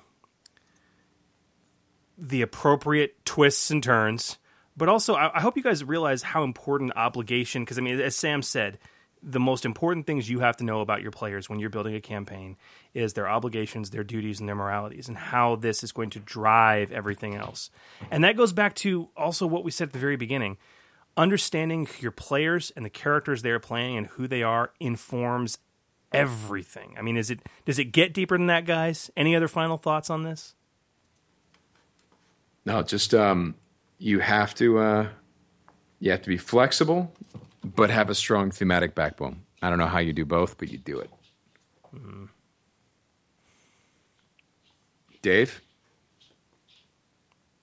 I agree. Bill? I'm in agreement. Yes. I don't know how you do it. I mean, I'm still struggling. Obviously, if my campaign today had or my one shot today had gone off the rails in a weird way, I don't know that I would have been really 100% prepared for it. But if I took the time to make a campaign, I would think that I would be a little bit more prepared from a thematic standpoint. Not necessarily. It's like a tactical view of your campaign as opposed to a strategic view of where you're going. That's right. It's big strokes with big brushes, and then you figure out how to fill in the detail when you see what your players are doing. And don't be afraid. Go for it. Make that campaign, because you're only going to get better with each campaign you do. This is true. And the dog agrees. You hear that growl? He agrees. That's right, he does. Oh yeah, that's right. He does. He just got mud all over my hand. Excuse me for a second, gentlemen. For a second. I don't know what this guy's gotten into, but something has happened. I'll be right back. All right. But yeah, you gotta go for it. You gotta try your campaign crafting, your campaign running, your ability to react to your crazy PCs is only going to get better with each and every attempt you make. Word. So you gotta go for it. You gotta go for it. Well, there you go, GamerNation. The condensed meat from episode 56. We really hope this special Redux episode gives you guys a lot more clarity into that advice. We really want to see you and all listeners and pretty much everyone else use in their games. So thanks for tuning in, and we'll see you in our next episode. This is GM Chris wishing you peace, love, and good gaming.